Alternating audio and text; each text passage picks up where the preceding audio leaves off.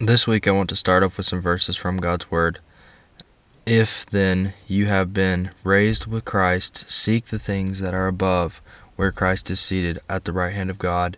Set your minds on things that are above, not on things that are on the earth. For you have died, for your life is hidden with Christ in God. When Christ, who is your life, appears, then you also will appear with him in glory. Put to death, therefore, what is earthly in you: sexual immorality, impurity, passion, evil desires, and covetousness, which is idolatry. On account of these, the wrath of God is coming. In days you too once walked, when you were living in them, but now you must them all away: anger, wrath, malice, slander, obstinate talk from your mouth.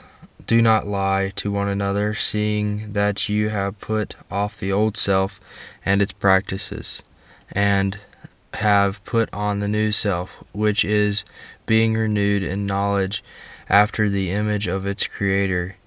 Here there is no Greek and Jew, circumcised, uncircumcised, barbarian, Scythian, slave, free, but all Christ is all, and in all. Put on then, as God's chosen ones, holy and beloved, compassionate hearts, kindness, humility, meekness, patience, bearing with one another.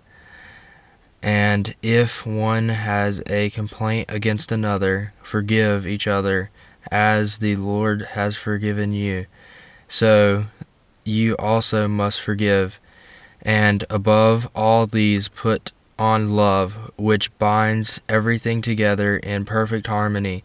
And let peace of Christ rule in your hearts, to which indeed you were called in one body, and be thankful. Let the word of Christ dwell in you richly, teaching you thankfulness in your heart to God. And whatever you do in word and deed, do everything in the name of the Lord Jesus, giving thanks to God the Father through him. Colossians 3:1-7. This week I want to talk about keeping your mind on things above and not on the earth. In these verses, the Bible tells us how we should put off the old self and put on the new self. Then it talks about what we should put to death, the desires of our former self. One way I find that I am able to keep my mind on things above is by turning away from secular media and only consuming Christian media.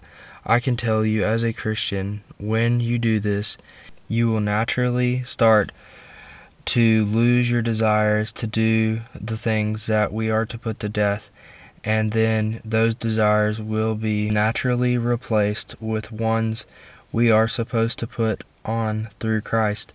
Christian media is mostly produced to reach others with the gospel and to encourage us as Christians, but secular media is mostly produced for financial gains and to push the world's agenda.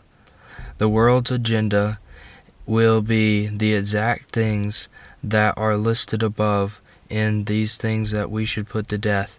It comes to the same idea your mother may have used. What you input will cause the output of similar things.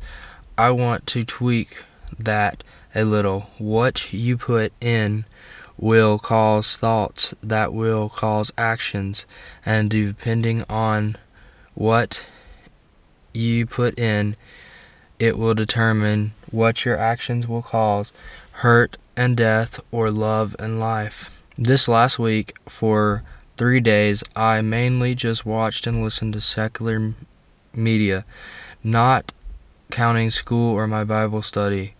Then, for the other 4 days, I consumed mostly Christian media.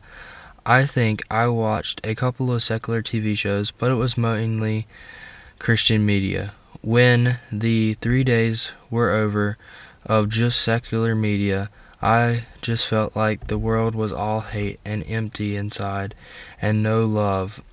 After the other 4 days of just consuming Christian media, I saw that we could be helping the hate-filled world by showing them love. Secular media is not always bad.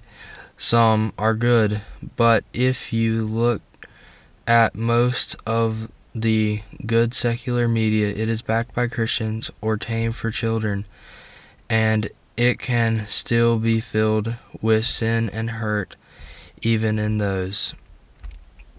So this week I want to challenge you to consume only Christian media for a day or more that can exclude weather and work or school, but other than that, all Christian media. Maybe you say, I don't know where to start. Well, I can help you with that. I have a list of Christian media on my website or down below on this post, and they are mostly free. These are a few things I added that are paid, like PureFlix.